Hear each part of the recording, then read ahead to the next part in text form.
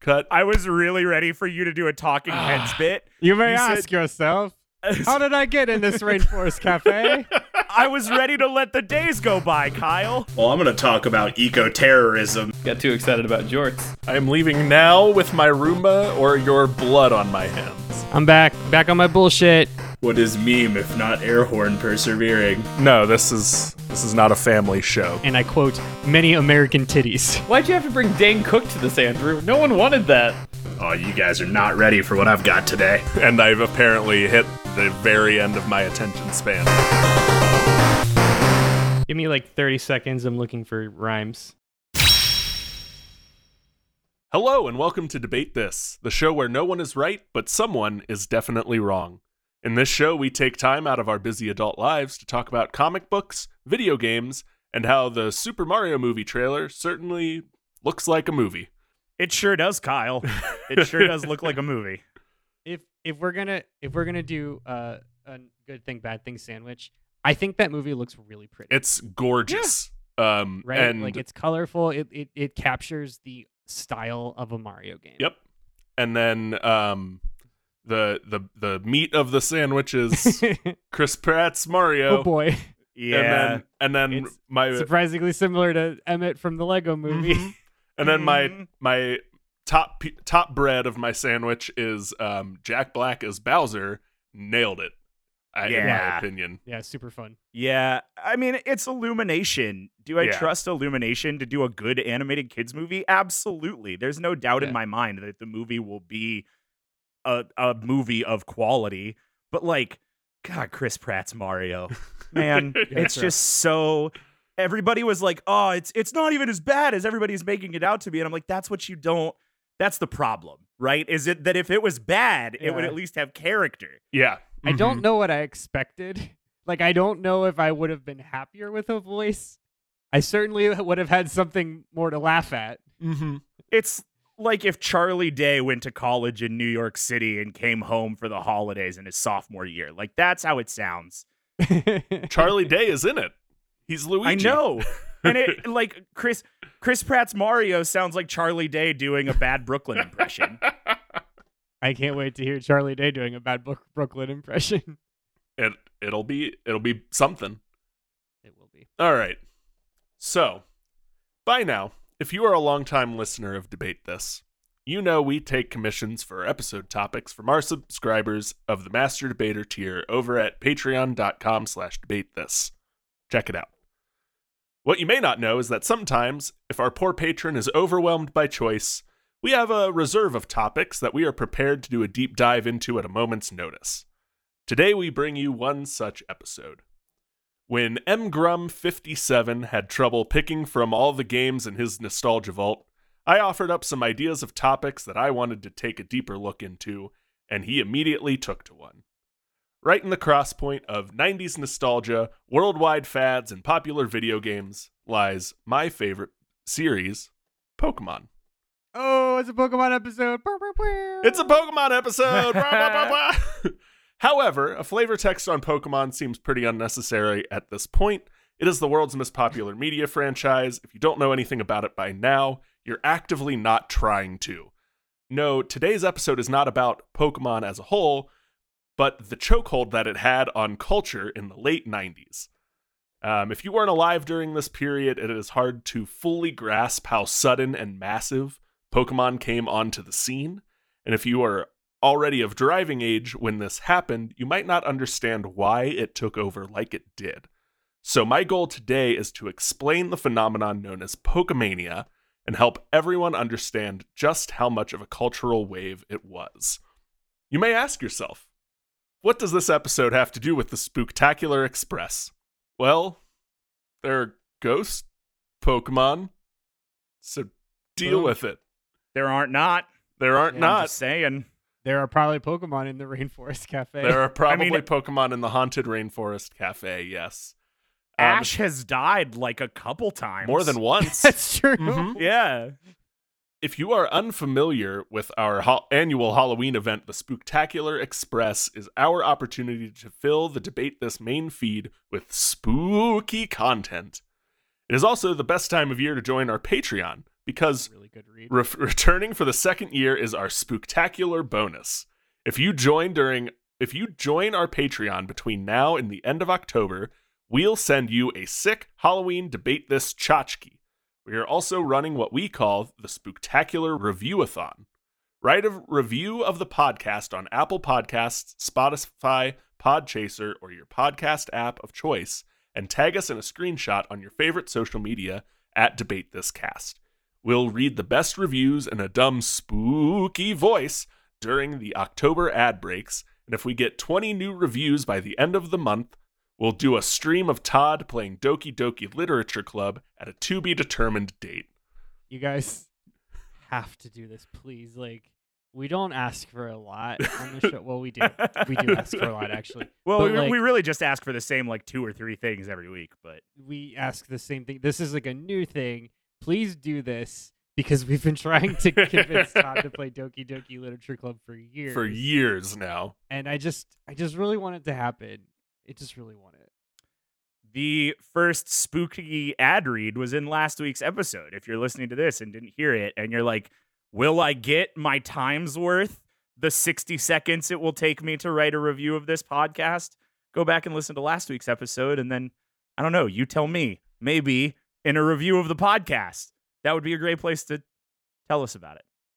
And we'll probably do them after October since like we record these before they come out. So, just do it. Just throw up a review and just let us know because like it's going to happen.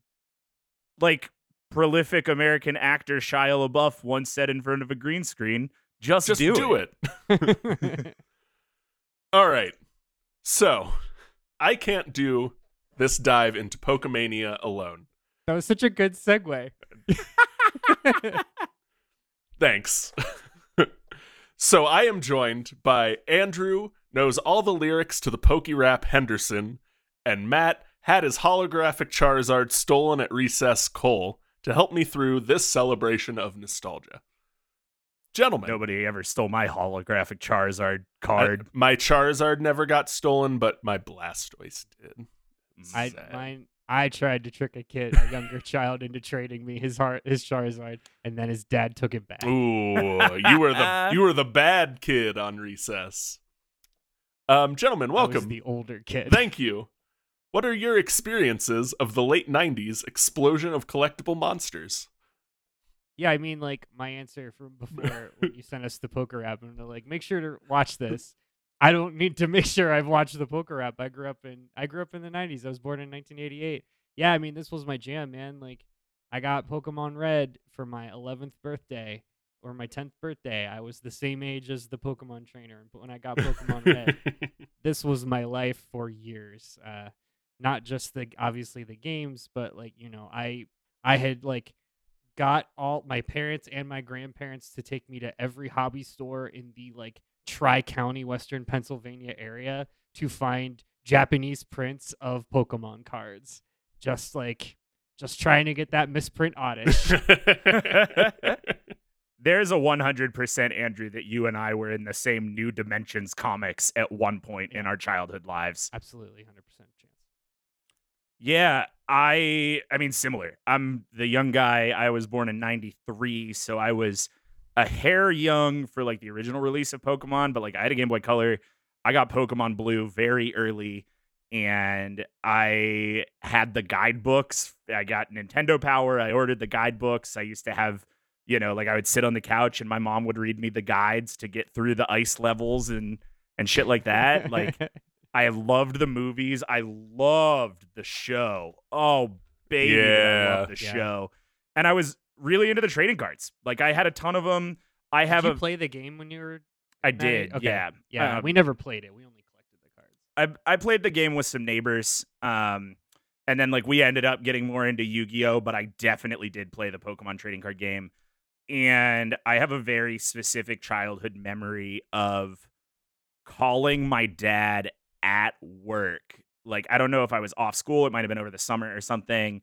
And my mom and I were at the mall, and I went to the previously mentioned New Dimension Comics. Actually, I probably went to EB Games because I think I bought most of my Pokemon cards from EB Games.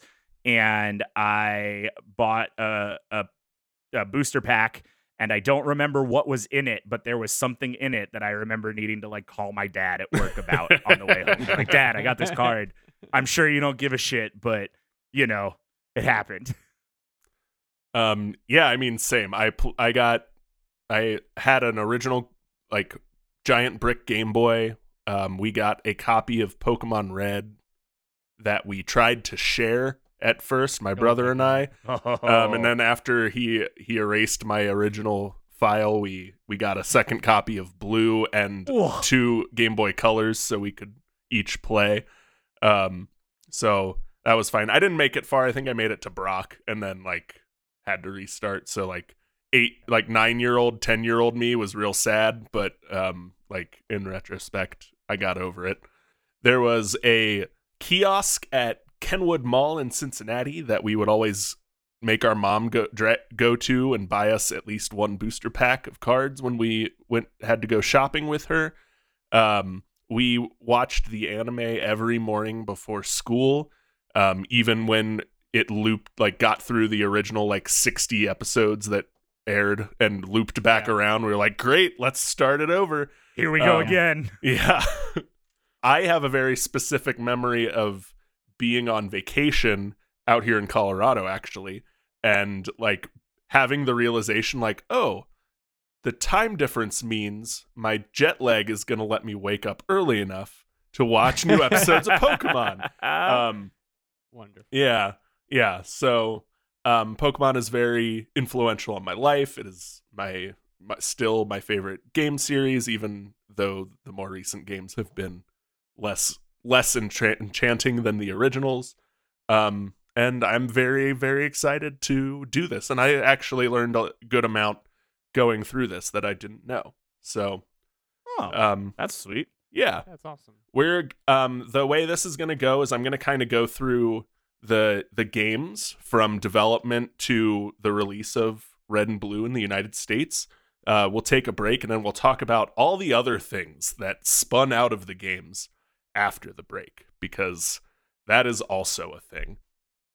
So here we go. Pokemon was created in Japan by game developer Satoshi Tajiri. And if I'm saying that wrong, Andrew, please correct me. I think you're good. Okay. Satoshi Tajiri grew up fascinated with 2 things: insects and video games.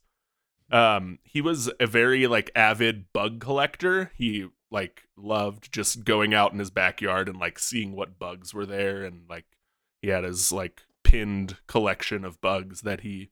It's very similar lore to the Miyamoto's like origin of Zelda. Oh yeah. Yeah. Very cool.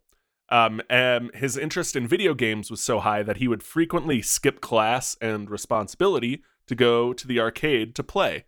So much so that his parents often called him a delinquent, and like he dropped out of he did not graduate from high school on time. He dropped out of high school, but did go back and get the like Japanese equivalent of the GED.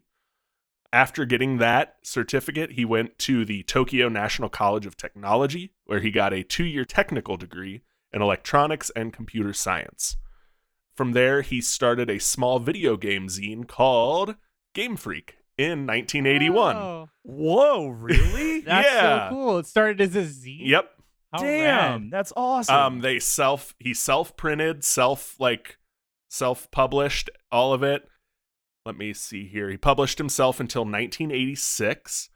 Game Freak published mostly video game guides and Easter eggs for like arcade games, with the highest selling issue hitting about 10,000 copies sold. And it was a guide to getting the high score on an arcade game called Xevious. I think that's how you pronounce it. It's like devious with an X instead. It is during this time printing the Game Freak zine that Tajiri met and hired illustrator Ken Sugimori, who later created the popular illustrations of the first 150 Pokemon. Frustrated that so many of the games he was covering in Game Freak were bad, Tajiri figured the only way to get the types of games that he wanted to play was to make them himself. So, Man, That rules. Incredible. He was like, I need better content for my zine, so I'm going to make my own game. Yeah. I love it. So he taught himself Family Basic, which is the operating system that Famicom ran on, so that he could make his game for the Famicom. And in 1989, Game Freak converted into a video game development company, and Tajiri made his first game, Quinty, later released as Mendel Palace, which was published by Namco and Hudson Soft. That is so rad. Yeah, That's so it's rad. so and weird. cool. And like, man, what a lot of work to make content for your zine, to like create a company. Like, Yeah. it's just like it's got big like I'll do it myself with blackjack and Yep. hookers vibe. Right. Like, it's crazy, man. It's so That's cool. I should also note that Tajiri would occasionally write articles for other publications as well under the name Game Freak. So Game Freak was like his zine and then like his pen name moniker as well. Sure. So Tajiri first got the idea for Pokemon in 1990 after seeing the early capabilities of the Game Boy Link cable. It was actually his original inspiration. Being an avid insect collector, his coworkers at the time called him Dr. Bug because he was still so into collecting insects. He imagined bugs crawling across the link cable to play games with friends. Oh, so he's a weirdo too. He's a little bit of a weirdo. I mean, you gotta be be like, I'm gonna make my own. Yeah. Make my own Sure, game yeah. company. Yeah. The anecdote that I saw was like in 1990, most of what the link cable was used for was like playing Battle Tetris. And he was like, I don't want that. I want to trade collectibles with my friends. So thus, Tajiri pitched Pokemon to Nintendo. They did not fully understand what he was like trying to sell. They didn't get the full concept, but he had developed enough games at this point that they were like, we think you've got it. We're going to give you a development deal. Go make Pokemon. And they were, God, we got the bug guy again. We got the bug guy guy's again. back. They were all, I should note, they were also interested in pushing forward the link cable technology. Like this is the beginning of multiplayer gaming. Or like home multiplayer gaming. So they gave him the green light, mostly on, again, his resume, and they wanted the link cable to be something bigger. Tajiri and Game Freak worked for 6 years on Pokemon and almost bankrupted the company in the process. There's some stories of like employees had to quit. Tajiri had to like move back in with his dad and like not take a salary. They were saved by an angel investor kind of in the 11th hour. But in February 1996, Pokemon Red version and Pokemon Green version were released in Japan, and the rest, as they say, was history. Except it almost wasn't. Wanting to take advantage of the link cable, Pokemon was developed for the Game Boy, a system nearing the end of its life cycle. At this point in 1996, it was 7 years old. It was being technologically outpaced by competing systems like the Sega Game Gear and the Atari Lynx. Notoriously successful console. Very notoriously Atari Lynx. successful Yeah. Lynx, yes. And early in Pokemon's life, media outlets, gaming outlets wouldn't really cover it. They were like, it's a Game Boy game, it's old technology, like what's the appeal here? But sales continued to climb, and the release of Pokemon Blue version and the launch of the Pokemon trading card game gave Pokemon the shot in the arm it needed to begin its ascension to the worldwide phenomenon it became. Pokemon Red and Green combined sold 1.04 million copies in 1996 in its first year, and then 3.65 million in 1997, making it the highest selling game in Japan for 1997 over Final Fantasy VII. Excuse me. I mean, an RPG that series is never going to be a bestseller. Well, I mean, Pokemon is also an RPG. That's true. That's true. By 19... It's got more mass appeal. By 1998, Pokemon had sold 10 million copies just in Japan, and we haven't even crossed the Pacific Ocean yet. By 2000, following the release of Gold and Silver versions, the franchise will have generated over $4 billion in sales in Japan alone. Fuck. Yeah. Damn. Yeah. That's wild. I mean, like, just for context, I think like when we talked about Fire Emblem, we were talking about like the franchise being saved by making 1 million copies nationwide. Yeah. Or like worldwide. You know what I mean? Yeah. So just Yeah. like the context of numbers as it sounds, because it's Monopoly money after a while. Yeah. Yeah, and this is all just like on that one island. Right. So in October 1998, Pokemon Red and Blue were released in North America. They sold 200,000 copies in the first 2 weeks, making it the fastest selling Game Boy game ever. And then 4 million copies by the end of 1998. So it sold 4 million copies in the 3 months that it was released in the US. It went on to be the best-selling game of 1999, selling 6.1 million copies in the United States. In 2009, IGN declared Pokemon Red and Blue the best-selling RPG of all time. And in 2007, it made the Guinness Book of World Records for the best-selling video game that was not part of a bundle. Wow. Question to you, Kyle. I don't know if you saw this. Mm-hmm. Where does Tetris lie? Because I always thought Tetris was the highest selling Game Boy game. I did not see Tetris, but I know it's, but like to This- your point, this the numbers are weird because I know it gets bundled. It got bundled a lot. So Yeah. Tetris has this. Yeah, Tetris gets weird because also the rights of Tetris yeah, belong to the Soviet Union, technically. yeah, that's Right. Correct. Because And there isn't just like one version of Tetris. and there isn't just one version of Yeah. Tetris, et cetera, et cetera. So Tetris gets a little wonky with numbers.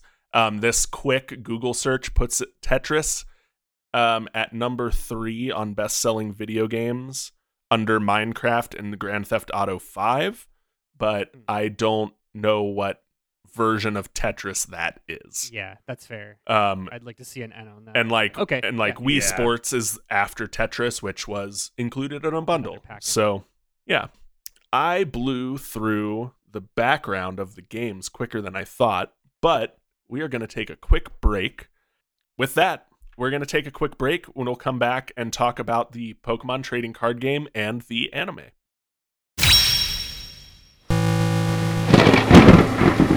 And now, a Spooktacular Express spooky review read. This review titled, The real winner is the goose we made along the way. Guy Fieri, Rami Malek, and David Schwimmer walk into KK Slider's Dive Jazz Bar. What's the punchline? I don't know. They don't know. But Andrew probably wrote a script for the 2-hour conversation they share about how they got roped into the Debate This Studio cinematic universe. I present you Debate This. this review titled, Untitled. One of the most fun zombie fighting in a mall episodes I've ever listened to. The Spooktacular Express is off to a great start. Loved MC DJ MC as the host.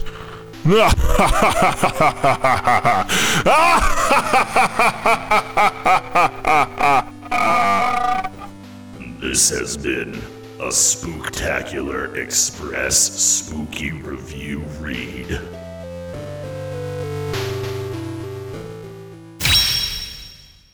Okay, we're back. We just did a quick run through of the history of the development and kind of success of the first Pokemon games. However, 2 successful Pokemon games does not a mania make. So contributing to the success, the initial success, and again, global spread of Pokemon were a couple other things, one of which is pretty adjacent to child gambling, and then a very fun cartoon. So let's get into my first loot box, the Pokemon trading card game. Yeah. Boy, that's real. The first edition of the Pokemon trading card game was released in October 1996 by Japanese publishing company Media Factory. Following the growing success of Red and Green, and to serve as additional promotion for the release of the blue version. I do have a question. I'm so sorry, Kyle. Yeah, I thought I knew this, but maybe I don't. Does blue not exist in Japan? it does. Is blue US only? Okay, so Blue- blue was a third. It was like a version? yellow in Like a Japan. yellow. Yeah. Interesting. Okay. Mhm. Okay. Yeah. That was also something I learned new, because I was under the assumption it was red and green and then red and blue in the US, but blue Yeah. came out. They tweaked a handful of bugs from the initial red and green, and then blue was what was ported into red and blue in the US. Ah, okay. Yeah. Got it. That makes sense. Yep. So it's kind of like a version 1.1.1. Yep. Okay. 102 original cards were included in the base set of the Pokemon trading card game, and included Pokemon from the original roster of 150, as well as trainer cards that represented items, locations, and events from the game, as well as 7 energy cards that served as the game's main resource. The game is largely modeled after Wizards of the Coast's Magic the Gathering. The game involves placing and battling Pokemon, attaching energy cards to those Pokemon to enable attacks, and evolution cards that represent the evolution mechanic from the Pokemon game and increase the power of your Pokemon. As Pokemon are knocked out, players choose one of their prize cards to add to their hand. A winner is declared when a player either has no Pokemon in their bench or on the field, or when all of a player's prizes are drawn. Just a quick how it's played. You explained that like it was so easy and not complicated. And I It know is so there was complicated. There was no good resource to learn the game as a child until the Game Boy Pokemon trading card game came out. And Yes. finally, Yeah. that's how I knew how to play it. Same. Yep. Yes. I got a VHS tape. I have no idea from where, but it was from the official Pokemon trading card league. Yeah. Because, Andrew, I don't know if you remember this, but there was an official Pokemon gym, hard quotes on gym, in the Mhm. Pittsburgh airport, in one of the terminals of Oh, I Pittsburgh didn't airport. know. Oh. Yeah. And I never played Pokemon. I was like 7, but Yeah. I had a VHS that taught me how to play the trading card game.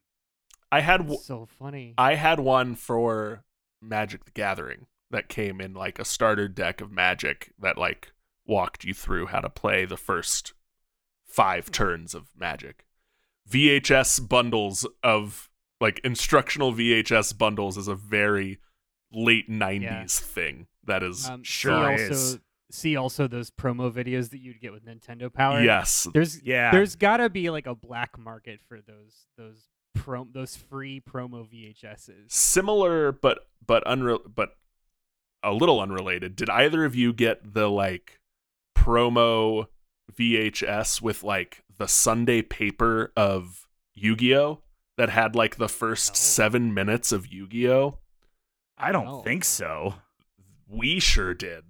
Did you watch the hell out of We it? watched I might have be imagining we watched it more than we did, but I feel like we Yeah. watched the hell out of it. It was like what, you know, it was like 7 minutes of lore for Yu-Gi-Oh Yeah. with like the Millennium Puzzle and like right. Exodia, and then like if you remember it, that means you probably watched it more than you think you did. probably 'Cause it's like how I remember every word of the Star Fox 64 promotional video.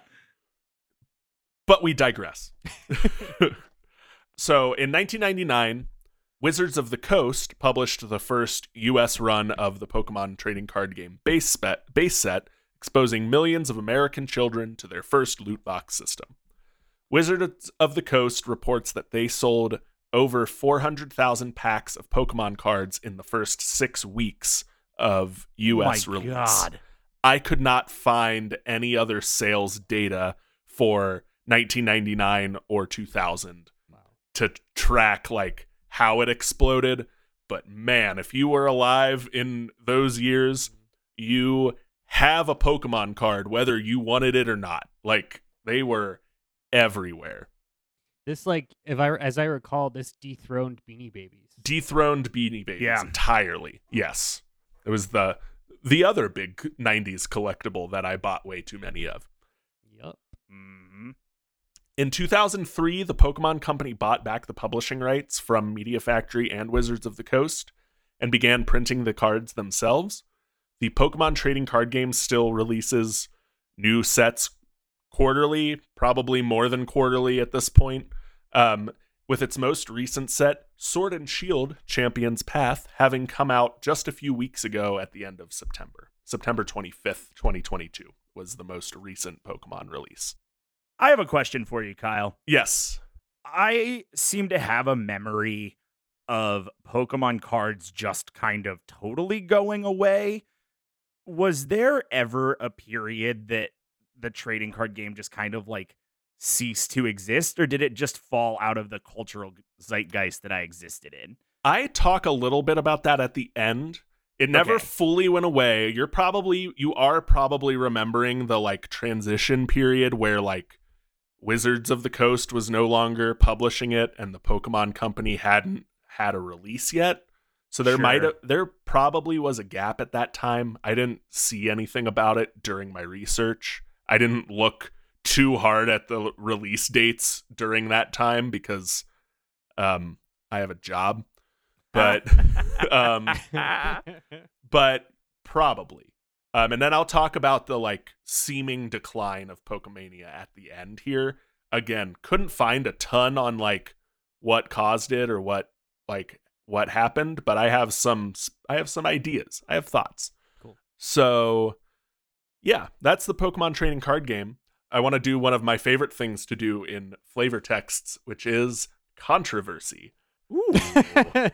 Because it was such a huge, like, everyone and their grandma knew Pokemon cards were a thing. It sparked controversy at the time.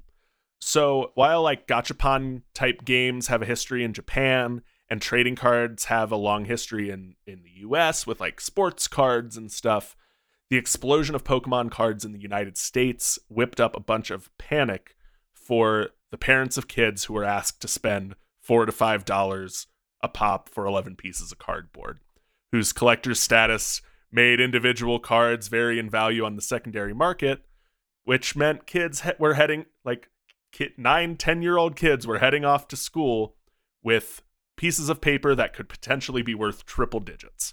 There were tons of reports of theft, exploitation, shady deals, destruction of property, etc., that resulted in many schools and institutions at the time just to outright ban the cards from their premises. I think there was about a 6-month window where I was allowed to bring my Pokemon cards to school. Yeah. And I had to sneak them to play like at the bus stop after that. And then the next year, they didn't care nearly as much. But there's something else to get concerned about. Yeah. I think that was what prompted me and my friends to switch to Yu-Gi-Oh! Was like they banned Pokemon cards somewhere around 2nd or 3rd grade, and they never banned Yu-Gi-Oh! Cards. So we just started playing Yu-Gi-Oh! Yep. That's how I got into Magic. Was Magic cards were not banned, and the teachers didn't care enough to like be like, yeah, don't bring those either. Like it was just right. They did like you solved my puzzle. I guess you can play Magic. Like you solved my Millennium puzzle. Yeah. Yeah, I mean this really was like a gateway drug to TCGs. Yeah. Mm-hmm. I mean, like you said, Pokemon is really just like a whitewashed version of Magic. Mm-hmm. Yeah, really was. So is Yu-Gi-Oh! For that matter. So is Yu-Gi-Oh! Right. For that matter. There was also a wave of satanic panic surrounding the games and cards, again, sparked by the sudden popularity of this loot box system with kids.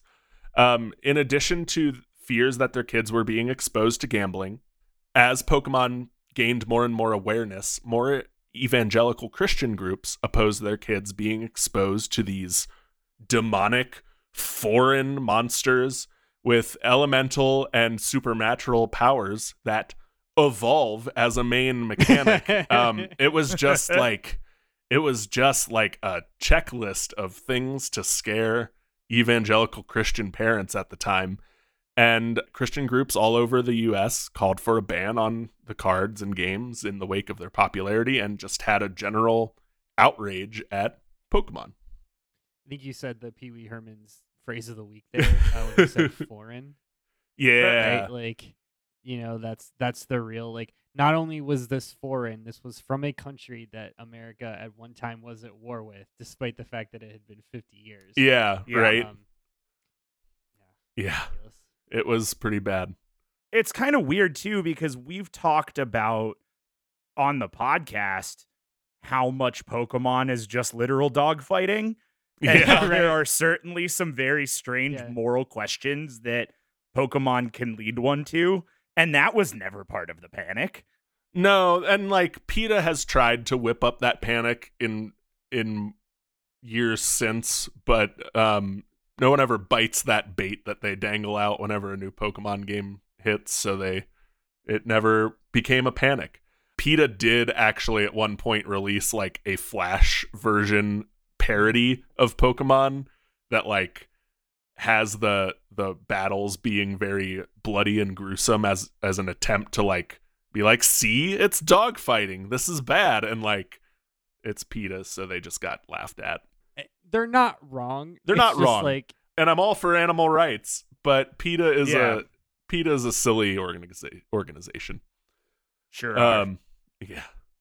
The other controversy I wanted to talk about surrounding the Pokemon trading card game is one of my favorite weird bits of Pokemon controversy. So in November of 2000, the Israeli-British illusionist Uri Geller filed a lawsuit against Nintendo, claiming that the Pokemon Kadabra was an unauthorized parody of his public image. Geller's brand at the time involved bending spoons and doing like telepathic cold reading tricks. And it did not help matters that the Japanese name for Kadabra is Yungur, which sounds a lot like Uri Geller, especially with a thick Israeli accent. Yeah. Geller also claimed that the original design for Kadabra is anti-Semitic, in addition to stealing his brand, with a star on its forehead being reminiscent of Jewish victims of the Holocaust being forced to wear the Star of David, and the zigzag patterns on its stomach resembling the symbol of the SS, the Nazi police force tasked with carrying out the genocide in Nazi Germany. Both of those symbols are actually taken off of a like popular type of like the cards used to like test psychic powers during the 60s. There were like these very specific images on those cards. Those icons were taken off of that, actually. However, it makes sense. I would also argue they also appear on Sneetches, so yeah, man. Like it's a bit of a stretch. Yeah, I see what you're doing here, but it's a bit of a stretch. There is and we will get into this more with the anime. There is a history of, Japan taking iconography from cultures it doesn't fully understand and then being like, oh, that's actually racist.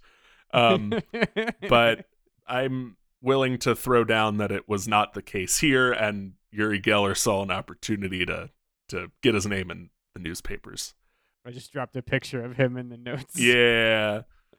As a result of this lawsuit, Kadabra did not appear in the trading card game or anime after 2003 and had its appearance altered in all future games going forward, removing the star and the zigzags or altering them enough that it steered clear of this. It made it really weird in the trading card game because they kept printing new versions of Abra and Alakazam, the like bookended evolutions of Kadabra, the Pokemon, and had to work in ways that you could still play like Alakazam without evolving it from a Kadabra card that no one had anymore. Wow. It was, Huh. yeah. So, like, from 2003 on, any Alakazam card was just played like a normal basic Pokemon card, not needing to evolve from anything. Wild. Yeah.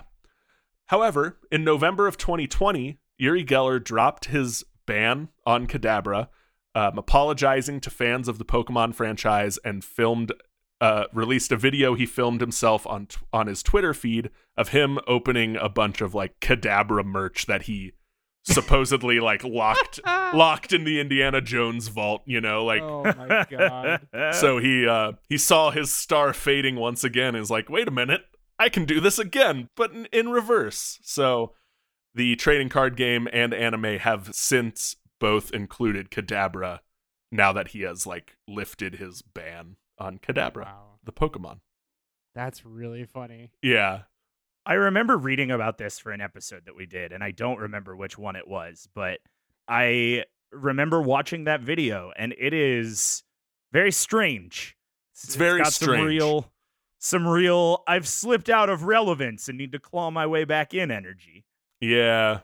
And it doesn't help that magicians are among like the weirdest group of entertainers as well. So it's just the vibes are all off in that video. It's weird. Let's talk about the anime. Pokemon. Hell yeah. Yeah, Okay. here we go. So, on April 1st, 1997, Pokemon, an anime based loosely on the games, aired its first episode in Japan titled Pokemon I Choose You. The episode introduces us to Ash, Satoshi in Japan, named after the creator of Game Freak and Pokemon, a 10-year-old aspiring Pokemon trainer on the day that he gets his first Pokemon. His first Pokemon is the rebellious electric mouse Pokemon Pikachu. Ash and Pikachu butt heads, with Ash often being the victim of Pikachu's electric shocks. Undeterred, Ash sets out on his Pokemon journey when he meets the not-yet-revealed gym leader Misty, whose bike he steals and later destroys through Pikachu doing a powerful electric attack meant to save the pair from a flock of angry Spearow. We are also introduced to Jessie, James, and their talking Meowth, a cat Pokemon, who make up the villainous Team Rocket, who want to steal Pikachu to win favor with their boss after seeing its powerful attacks. The greatest cartoon villains ever The created. greatest Truly. cartoon villain of all time. This is Our where bisexual gods, Jesse and James. our bisexual icons, Jesse and James. This is where Pokemania really kicks into high gear, guys. This is what takes Pokemania through the stratosphere, beyond just being a game for children and also being a television franchise for children. The show is widely popular. After the first season airs in Japan, it is sold into syndication in the US in September of 1998 and blows up, spawning merch and all kinds of new Pokemon fans after this. It came out a month ahead of the release of Red and Blue in the US as promotion for the games as well. And the anime solidified Pikachu as the mascot of the series and turning this demonic gambling game for children into the worldwide phenomenon it has become since. It's really funny to see merch from before the anime came out because they didn't have a mascot picked. So you'd see Yeah. Pokemon that like no one thinks about anymore front and center. My favorite example is like Poliwhirl. Yeah. Yes, I have a lot of Poliwhirl toys. Yeah, Poliwhirl is like included in a lot of merch. There's a lot of weird trivia. I think wasn't Poliwhirl like one of the first ones It was- Ken Sugimori created? It was an early one because it's based on frogs and his first concept was bugs, so like that spun out of that. Another fun bit of trivia is that for a while concepting the anime, they were kicking around the idea of Clefairy being the mascot Pokemon and having everything be pink. And because at the time, the most successful anime property was Hello Kitty. Hello Kitty is still a wildly popular anime property, but they were leaning into that, like, oh, this anime for girls is widely popular. Let's chase the female demographic here with Clefairy. Nandrew put a chunky Pikachu. I put in Fat Pikachu. Original Ken Sugimori Pikachu. It's Fat Pikachu, and I love him. Yes. And he looks like shit. So different. This is one of my favorite cards. So I have not gotten back into the Pokemon card collecting. Thank God. My wallet can't handle that sort of thing. But I do still have my old cards, and I was very proud to have both the red-cheeked and the yellow-cheeked Fat Pikachu. Okay. Yeah. Great. The success of the anime spawned its own game. Pokemon Yellow version was released in 1999 or 2000. I didn't include the date of Pokemon Yellow version's release, but it was a remake of the American Pokemon Red and Blue versions, with changes made to it to more closely resemble the anime. The player in Pokemon Yellow is no longer given a choice of their first Pokemon, but is given a Pikachu, complete with an early version of a happiness mechanic so that they can like win over this Pikachu's affection. Sprites were changed to more accurately reflect the anime designs, and the Team Rocket plot in the game is altered to include a pair of grunts that look like Jesse and James from the anime. It's very fun. If you're gonna play a like first gen Pokemon game, play Yellow. It's got a lot of the bugs worked out at this point, being the third version of the game. Is there Missing No in Yellow, or did they patch? They patched out Missing No. That is the one thing. Okay. The game is a massive hit in the US, leading to 3 more quote-unquote third versions included in future installments of the series with Crystal, Emerald, and Platinum. The show's popularity also led to the production of Pokemon the First movie. And if I had to pinpoint a high water line for Pokemania, is probably the lead up to this movie or the lead up to Gold and Silver. Take your pick. It's around the same time. It's all the same wave, but one or the other. Turn of the millennium. It is important to note, Pokemon the First movie is not the title of the 75-minute like feature film.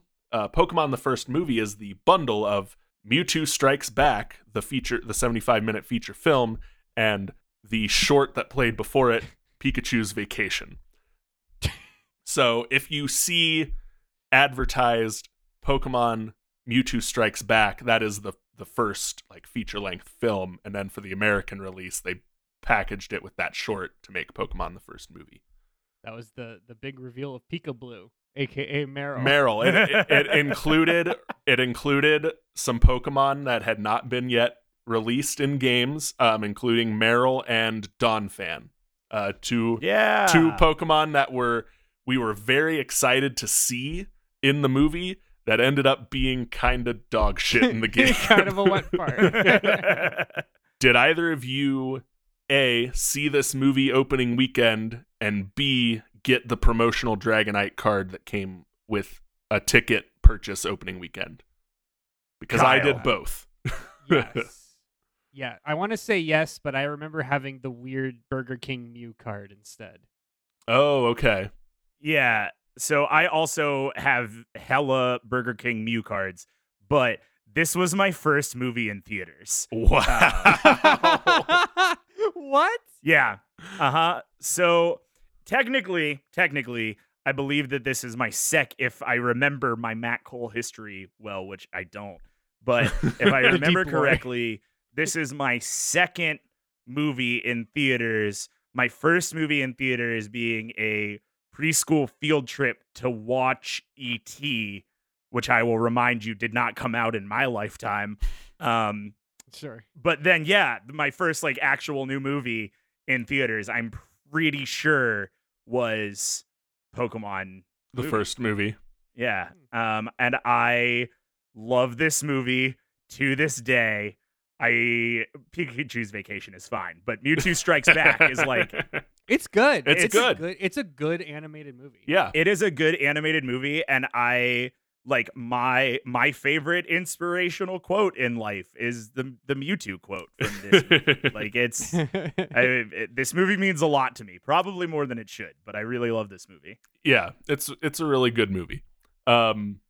I don't know why, but we can cut this out. But I feel like I heard it was some other piece of media where like somebody quotes the Mewtwo line and is like, was that a famous like writer or Yes. something? Like, no, it's Mewtwo from Pokemon. I remember that story. It was like it was I think a politician or an aspiring Okay. politician, and they were like, "What's that a sounds quote right. you live by?" And they did that quote, and they're like, "Oh, what? Who said that?" Yeah. the Pokemon Mewtwo.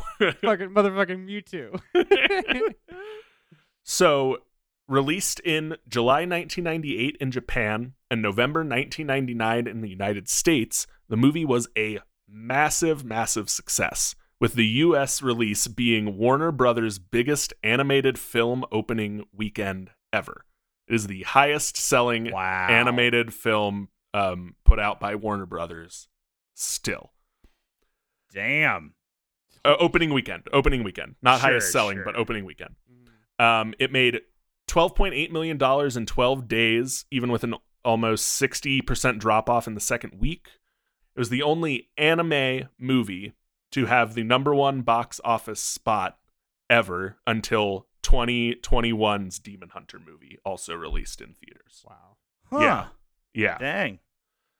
Other fun facts: the U.S. translation and You mean localization, Demon Slayer. Demon Slayer. That's what I meant. Yes. Whatever. Nerd. Sorry. Well, we did that. We did the episode on it, I know.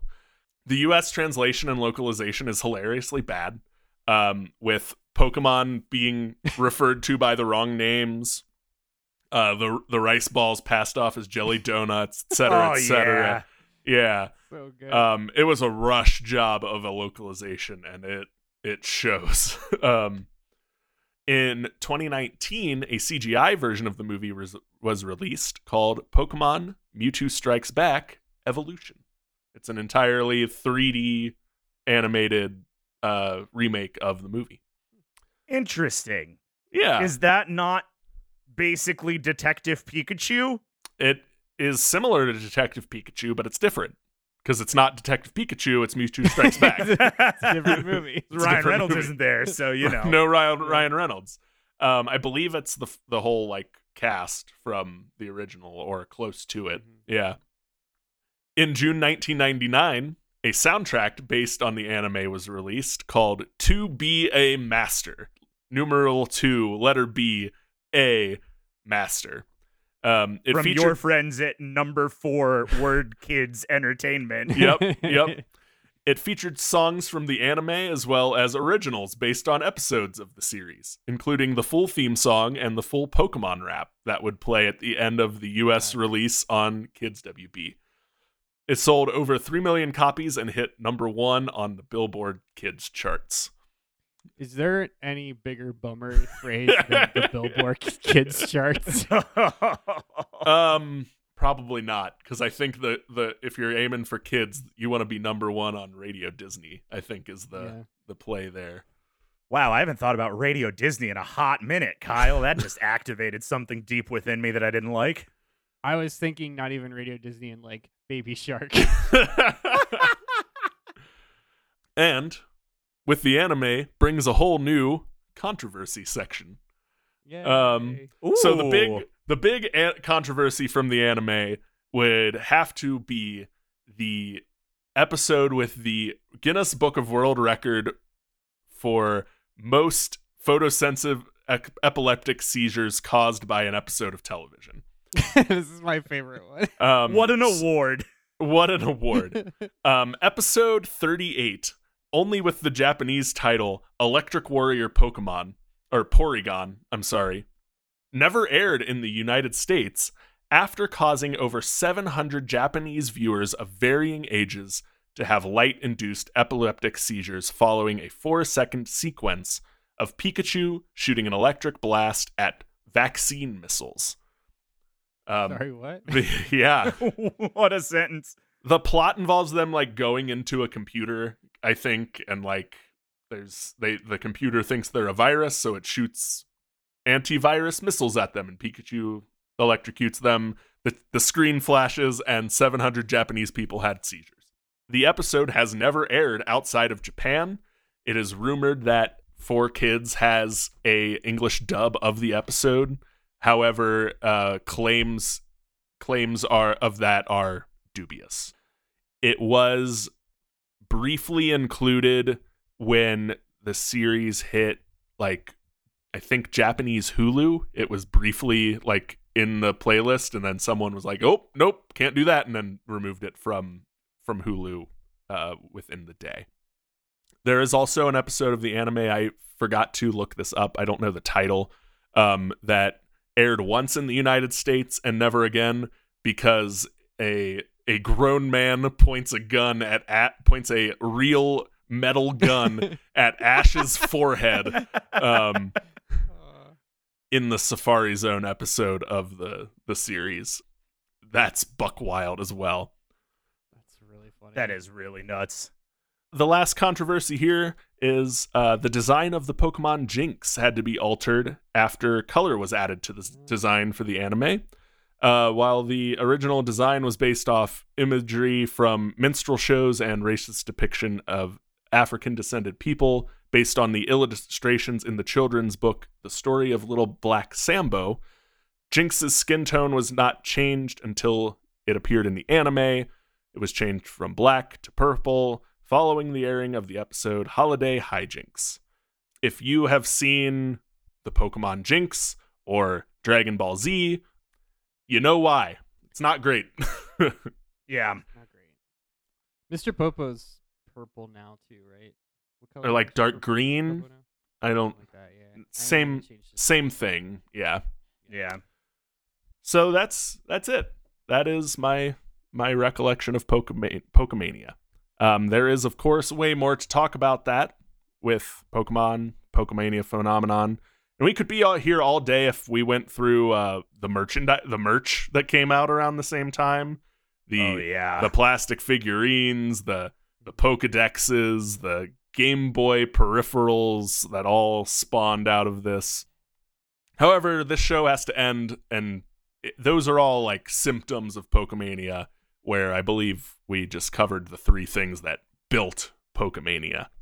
One thing I was surprised to find, and Matt, you brought this up earlier, was that there was not a real like cause of the decline of Pokemania.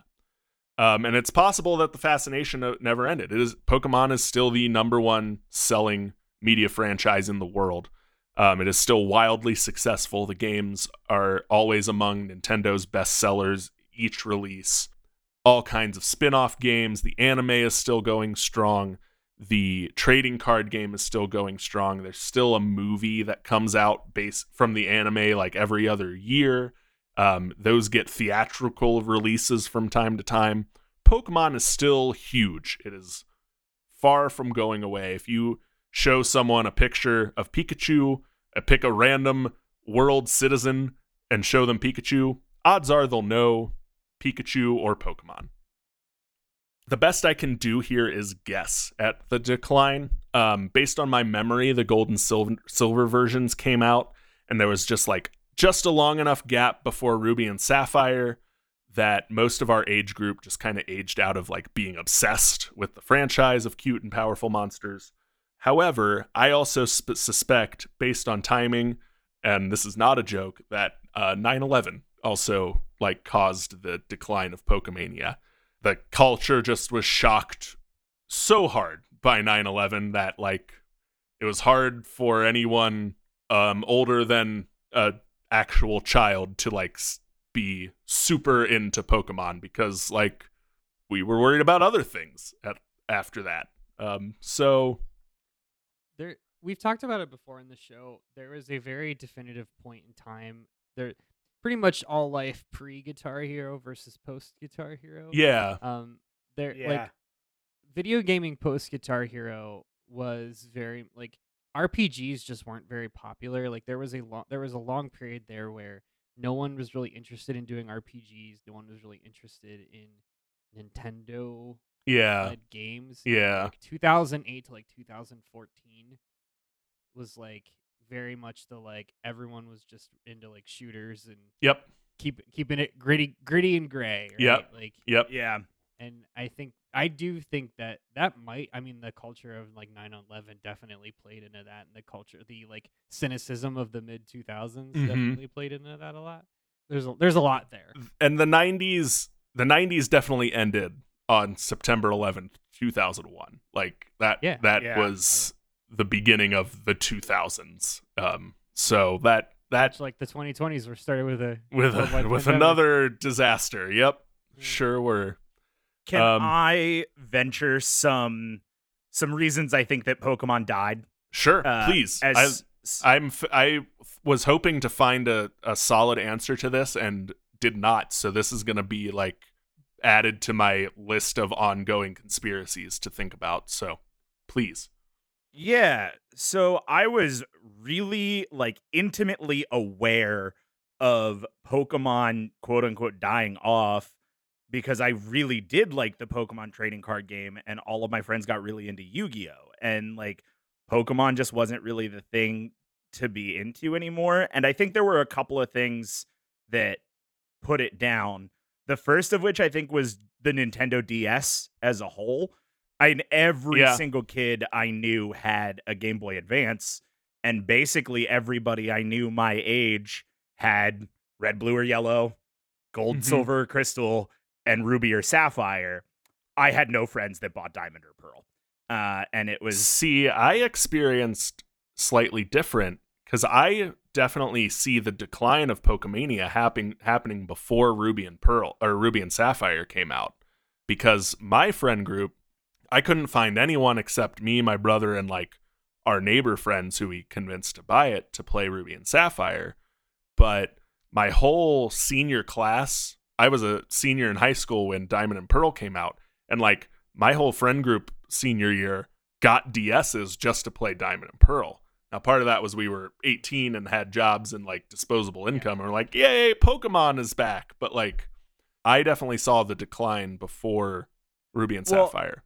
And I think that that's a really interesting look at the age difference between us, because we've said it a bunch of times, Pokemon is a baby game for babies. And if you don't have that younger generation to like keep dumping money into Pokemon, it goes away. And like, while your generation came back in for Diamond and Pearl, my generation moved away to Yu-Gi-Oh! And Code Lyoko and other Toonami things. Yu-Gi-Oh! Definitely was like skinned in that like mid 2000s, like all the belts aesthetic as well, which I think it was a little more edgy, a little more emo, which I think helped. The thing that I think we're all kind of collectively saying without saying is Pokemon Red and Blue and Gold and Silver, it was like a culture. It was a thing. It was a cultural phenomenon. Yeah. Ruby and Sapphire were really good games. Yeah. You know what I mean? Yeah. Like, it went like everybody had Gold and Silver, everybody had Red and Blue. That was a kid at that time. People that followed Nintendo and were still playing Nintendo games had Ruby and Sapphire. It was just a game. It was just a very popular game after Ruby and Sapphire. You know, after the pandemic, it kind of, as things do, it made a full, 360, because I would say now we've got like a brand new resurgence. And one of the things I wanted to cover off on was the phenomenon that like our generations now like live through this, and our generation's kids are going through a very similar phenomenon. And Pokemon is one of the few franchises, maybe Star Wars, maybe, like I don't consider like general Disney stuff, like maybe like all your Aladdins or whatever, but like there aren't a lot of franchises that can say this, that like I and people my age grew up with Pokemon. Their kids are now growing up with it. And I have been in a few situations I am ashamed to admit where I will hear a young child being like, "This is Charmander and he does this," and then I'll be like, "He's a fire type, he's not grass." do not cite the deep magic to me, Witch. I was there when it was created. Do not recite the deep magic. Like a few times where I'll like whisper to my wife and be like, "He's wrong. He doesn't evolve to Girafarig, isn't I mean, it? anecdotally, the commissioner of this episode, M. Grum 54, has a child and has done the like crawl to your starter Pokemon bit with their child. Like M. Grum is my age. He was he's my class in college. Our birthdays were 2 weeks apart. Like so you're spot on there. Pokemon is definitely like circled back around. I think in the way like Star Wars did from like our boomer parents to our generation. Pokemon is that bridge for that's a good this. comparison. Yeah. I had one last question for you guys before we finished up. I'm looking at the Wikipedia page for list of Pokemon video games, and I'm remembering all of the like wild side games that I had. And I've talked an awful lot about Pokemon Pinball 2 on this podcast, but I just wanted to ask you guys, like, what non-main series Pokemon video games did you have, and did they have as big of an impact on your life as like Pokemon Pinball 2 did for me, but also the Pokemon Stadium series, Pokemon Snap, Hey You Pikachu? Like, there are a lot of games in there. The old ones definitely, like when the first couple spin-offs, Pokemon Stadium definitely. Kyle mentioned the TCG game. I had that one. Mm-hmm. The Pokemon Snap. I would say after the N64 era, because then you're getting into like Pokemon Coliseum, which like I never really messed with. I never got into like Mystery Dungeon and any of the other like handhelds. Yeah, so I guess like after the initial like Red and Blue era, maybe, or Gold Silver era. Yeah. I didn't have a Nintendo 64, so I only got to play Snap and Stadium like at my friends who had it, and that was caused by how much we played Pokemon. That was right at the time where like whenever we'd go over, their mom was like, "No, play outside. You can't come in and play video games." So Lame. I know I didn't get to play So a ton. I didn't get to play a ton of Snap or Stadium. I did have Coliseum, and I played a decent amount of that. Didn't super play the DS games, the like non-mainline DS games, until more recently. I've loaded them up on an emulator and have played them. Yeah, I played a lot of the trading card game. I played the trading card game again during the pandemic, and it's a lot of fun. Yeah. It's real easy to cheese, which is cool. Oh, that's what I was gonna ask you, Kyle. Is there like Magic has MTG Arena, which is just like you can just like it's a free, you can play Magic without having to buy a bunch of cards. Does Pokemon have anything like that? Pokemon has a much more robust online thing. I believe it's also completely free, and either when you buy a physical card pack, you can scan in there's a promo card you can scan in and you get a free pack online, or it's just all open, like build your deck, play the game, go nuts. I don't know exactly. Someone's gonna shout like, no, it's all, you have to buy it all there too. But last I checked, it was actually one of the more like economic ways to play online. Oh. But I think you have to actually buy the physical cards to get that like deal to work out. Sure. Yeah. That's probably good. I don't need to get really into the Pokemon trading card game again. No. I did pull down, this will do great on this audio podcast. Here's my stack of Pokemon N64 games, including the dual color Pokemon Stadium 2 cartridge. Nice. Which got a lot of playtime. But did any of you guys have or play Hey You Pikachu? Maybe the worst game ever made for the N64. I didn't, and I wanted it so bad because I was 10 at the time and didn't know it was the worst thing ever made for the N64. But I really wanted to tell my Pikachu, go watch TV, and he'd do it. Man, I tell you what, Kyle. I think that's the problem. He wouldn't. That was the problem, is that this game was programmed in Japanese, and localization is a hell of a drug. And so when you have... Oh, is that why it's so bad? Mm-hmm. They just didn't patch in English voice recognition. Yeah, That's I don't know awesome. the whole ins and outs of it, but I do know that, like, I mean, obviously you're using a microphone on an N64. Like, the voice it was probably running on like Dragon 2000. It was not using anything good for voice recognition, but I do know that a big part of the reason that it is so bad is because it got chopped to bits in localization, and they were like, "Yeah, it's a game of the peripheral. It'll make money," and they shipped it out there anyway. Yep. Wow. Yep. Did either of you have the like Pikachu Tamagotchi? Hell yeah, I had the Pikachu Tamagotchi. So, Goddamn right I did. It died, but I had it. I was so jealous that like I had talked my parents into getting me a regular Tamagotchi, and then the Pikachu one came out, and I was like, wait, I want that one. And they're like, no, you have a Tamagotchi. You're not getting another one. I was like, but this one's Pikachu. And they're like, no, you're not getting it. And I was so salty that I never got my Pikachu Tamagotchi, but it's okay because the remakes of Gold and Silver included a peripheral Pokewalker that That's right. had Yeah. a semi Tamagotchi-ish function, and then I let my mom use it because she really wanted a pedometer, and then she dropped it down a storm drain in downtown Cincinnati, so I don't have my Pokewalker anymore either.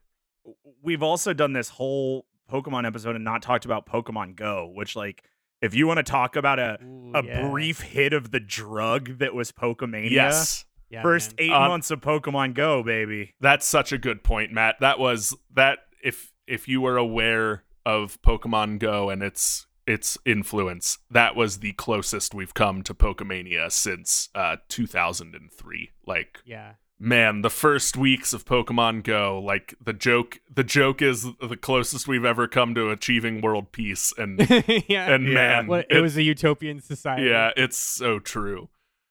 My like dumb like humble brag is I was in the Pokemon Go beta because I just happened to be living in San Francisco at the time. Oh wow, Which is where Niantic Wild. is. So yeah, so I got to play Pokemon Go in the beta test when they just did it in San Francisco. Which was so cool because I walked every day. sure. So San like, Francisco's a I had great it- city to play Pokemon a- Go in. objectively a great city, and no one else was playing it, so I was the gym leader at like 3 churches around my apartment. That's at the time. awesome. But then, and so I played the shit out of it. But then when they did the initial, they did the full launch. It wiped that out. It wiped all the data. So I was just like, "Fuck this! I'm not doing this again." Because like I had my time in the sun, you know. I Yeah. had my 2 weeks Yeah. of Pokemon Go. But yeah, That's awesome. That's so Yeah. cool. My last bit is I definitely wore out my like official Nintendo Power Pokemon Red and Blue guide. Just read through that like the Bible until it fell apart. And I had the like Scholastic Pokemon Handbook and the updated Scholastic Pokemon Handbook that came out after Mew was released as well. I did go to a mall to get Mew. I went to a I mall was and just waited gonna in ask, line to get did you Mew. ever get Mew legitimately? Yep. I never did. I sure I've did. never owned a legitimate. Drug my mom to my brother and I drug my poor mom to the mall on a like cold Saturday morning to wait in line and get a digital creature put into our games. And Man. she loves us so much. she does love you, especially because she dropped your Pokewalker into Storm. Mm-hmm. I will tell you that experience is significantly different. When Pokemon X and Y came out, this was when I was living in San Francisco.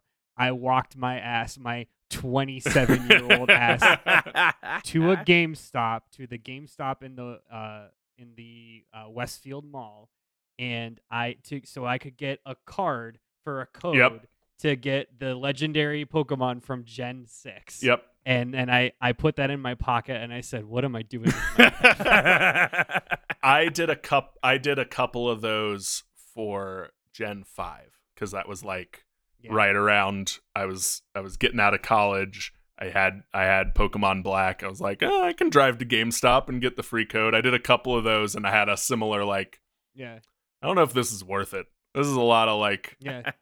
It was, honest to God, it was the second time of my life. The only other time was when I was with you at a Meijer when we were buying magic cards at 3 a.m.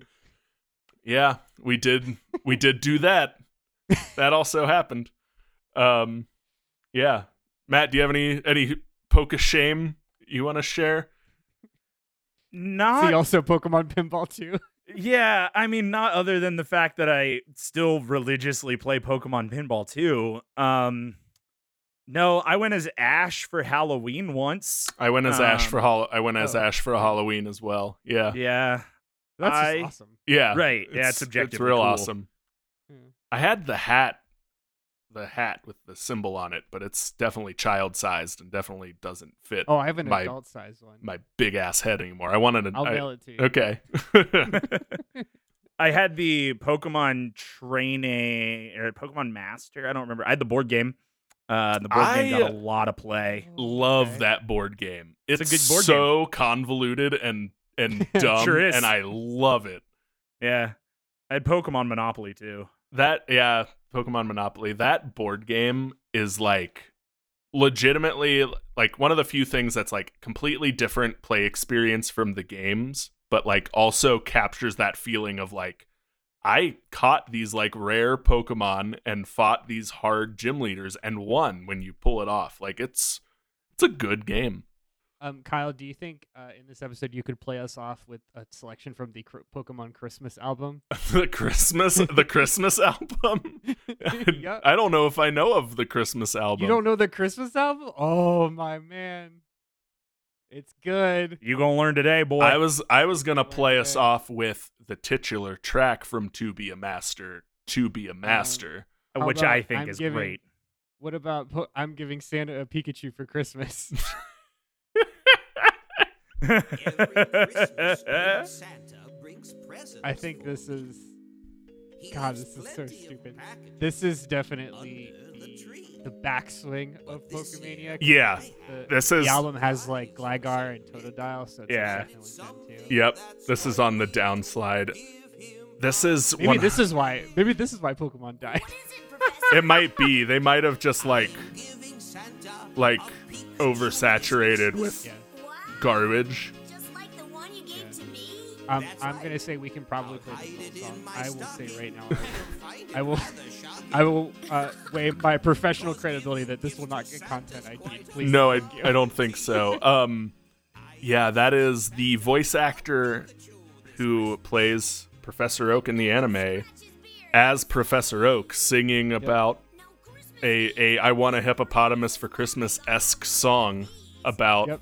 Pikachu. Yeah. Bad. It's You're rough. wondering if it's bad. It's bad. They're not wondering because we're playing it right now. This is playing over us talking about how bad it is. All right, I think that's going to do it for the Pokemania episode. We've been rambling for a while. Don't forget about our Spooktacular Express Patreon drive and the first ever Spooktacular Review-a-thon. Write a review of the podcast on Apple Podcasts, Spotify, Podchaser, or your podcast app of choice, and tag us in a screenshot on your favorite social media at DebateThisCast. We will read the best reviews in a dumb, spooky voice during the October ad breaks, and join our Patreon at any tier to get a free Halloween-themed Debate This tchotchke sent directly to you in real life. All right, that's going to do it for us today. Thank you for listening. I'm Kyle Harper. I'm Andrew. Wiglet is Waluigi for Diglett. Henderson. I didn't think of an outro. Damn it. That's my bit, Matt. I'm Matt. You can't handle my girth, Cole. And we're saying thanks for listening, and if you think we're wrong, you can come fight us behind the swing sets, nerds. As his